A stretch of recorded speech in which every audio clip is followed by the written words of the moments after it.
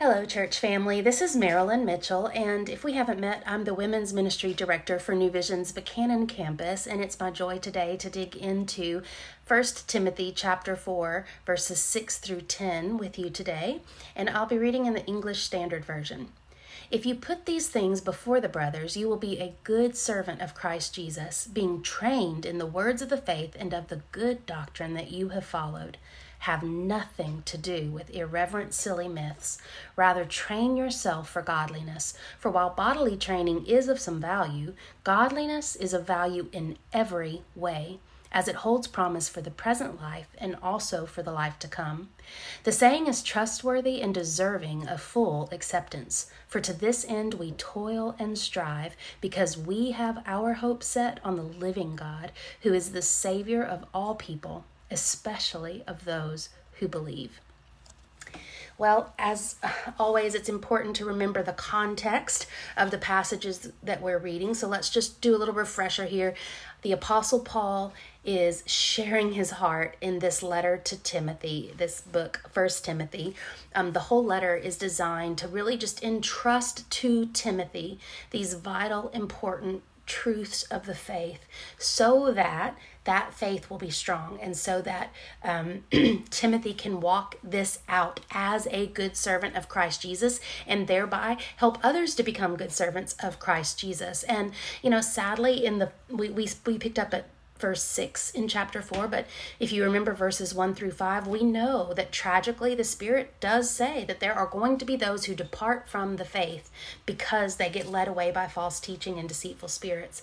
And so that's kind of what he's addressing here. And so what Paul is saying to Timothy is, hey, if you put these things, and the things he's talking about here are sound doctrine, good teaching, training in godliness. If you put that before the brothers, and the brothers meaning the other believers, so brothers, sisters, the body of Christ, then you will be a good servant of Christ Jesus, being trained in the words of faith and the good doctrine that you have followed. And there's a strong command here. Listen, have nothing to do with irreverent, silly myths. And friends, let's not miss this, because I think we could all just sort of hem-haw over it, like, yeah, okay, right, that makes sense. And I think we could all agree. We know that we live in a culture inundated with a lot of false teaching, a lot of false promises, all of these things. So we may tend to be like, yeah, I know that. But do we?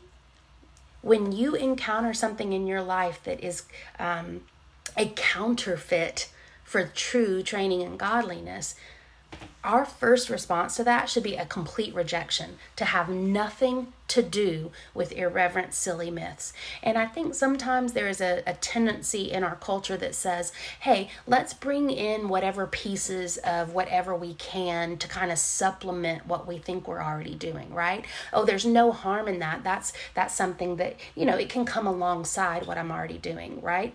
And maybe that's things like, I hate to even give examples, but they're like very new age kind of ideas. And in theory or outside of the sound doctrine of Scripture, they may sound like helpful things, but if they're not rooted in the truth of Christ Jesus, in the gospel, then they're dangerous. And so they're irreverent and they're silly and they're myths. And so that we want nothing to do with. So first and foremost, my challenge to you and to myself today is to pray that the Lord would reveal to us anywhere that we've kind of embraced something that is actually irreverent and silly, that is we should have nothing to do with, because it is not from Scripture. It is from the world. It is from the deceiver, and it leads us into compromise. And we see this throughout Scripture, that where God gives these good godly boundaries and tells us, hey, avoid this thing, and we think we can pull it in close. It reminds me of the verse that says, can you gather fire to your bosom and not be burned? The answer is no, you're going to get burned. And so that's what he's saying here. Have nothing to do with these things that are not firmly rooted in Christ and in sound teaching, because they will draw you away. Rather, train yourself for godliness. Now, I think this too is something that we need to hear as Christ followers. Again, there seems to be the potential of some real laziness in people who claim to follow Christ in that, say the prayer, do the head nod, at the campfire or whatever, as Brady would say. But then there's not really a lot of follow-up. Friends, our works, what we do, cannot, will not, has never saved us. So there is nothing we can do to earn our salvation. That comes as a free gift from God through the blood of Jesus Christ.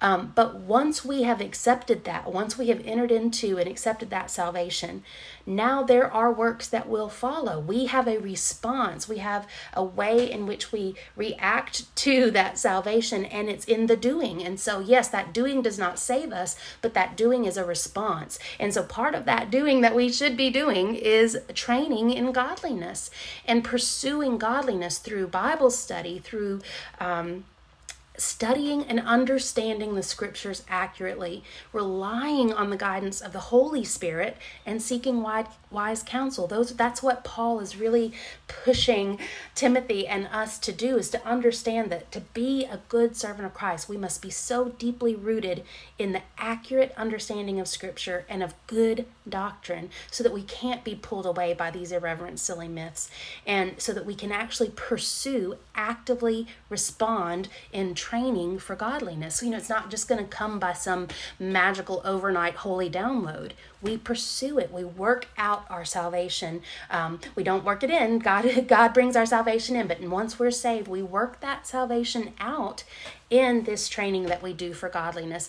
And I love verse 8, as someone who clearly is not always as committed to the gym or to physical fitness as I should be. It says that while bodily training is of some value, godliness is of value in every way, as it holds promise for the present life and also for the life to come.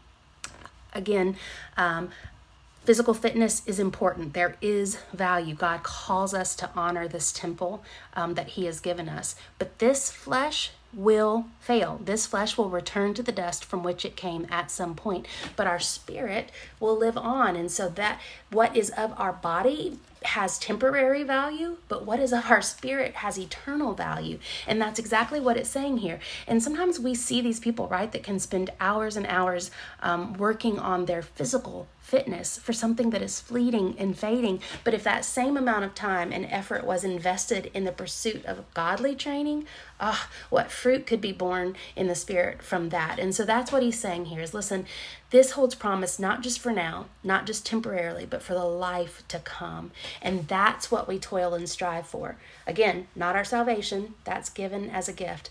But once we have that, now we, in response to, in obedience, in gratitude, in response to that, we will toil and strive, because our hope is set on a living God, the Savior of all people. And it says, especially for those who believe. So are there challenges? Absolutely. Do we have cultural influences and temptations to compromise? Every day? Every day. That is the enemy who is roaring around and oppressing believers every day. Of course, that's true. But what we can overcome that challenge in the power of Christ. And that's what Paul is telling us. We do that. We are able to overcome by having a commitment to sound teaching, by being committed to our humility and submission to the Holy Spirit, to let Him drive that spiritual growth and maturity in and through us, and to be bold teachers of the truth, because that's also what He's calling Timothy and all believers to do as good servants of Christ Jesus, to put those things before others, to put those things before the body of Christ, the sound teaching, the good doctrine, the scriptural principles that do not change, that are not shifting like cultural opinion or tolerance in society, right? So that's my prayer for you and for me today, that we be challenged to really evaluate if we have anywhere that we've tried to kind of gather some fire to our bosom in something that we thought was harmless or justified as being just an addition to, but that really isn't rooted in Scripture. I don't know what that might be for you, but I'm praying for you, and I'm encouraging you to pray as well, that the Spirit would reveal to us anywhere that we're holding on to something that is less than a firm foundation rooted in Scripture. And then also just that we understand that there's value in godly training, and that we pursue that we pursue the study of Scripture, wise counsel, discernment of the Holy Spirit, that we seek after those things. We toil and strive for them. We don't just sit around waiting for something to happen, because that's not what He's called us to. So I pray that this encourages you today. I pray that this convicts you today, and I pray that you will be blessed as you continue to seek Him.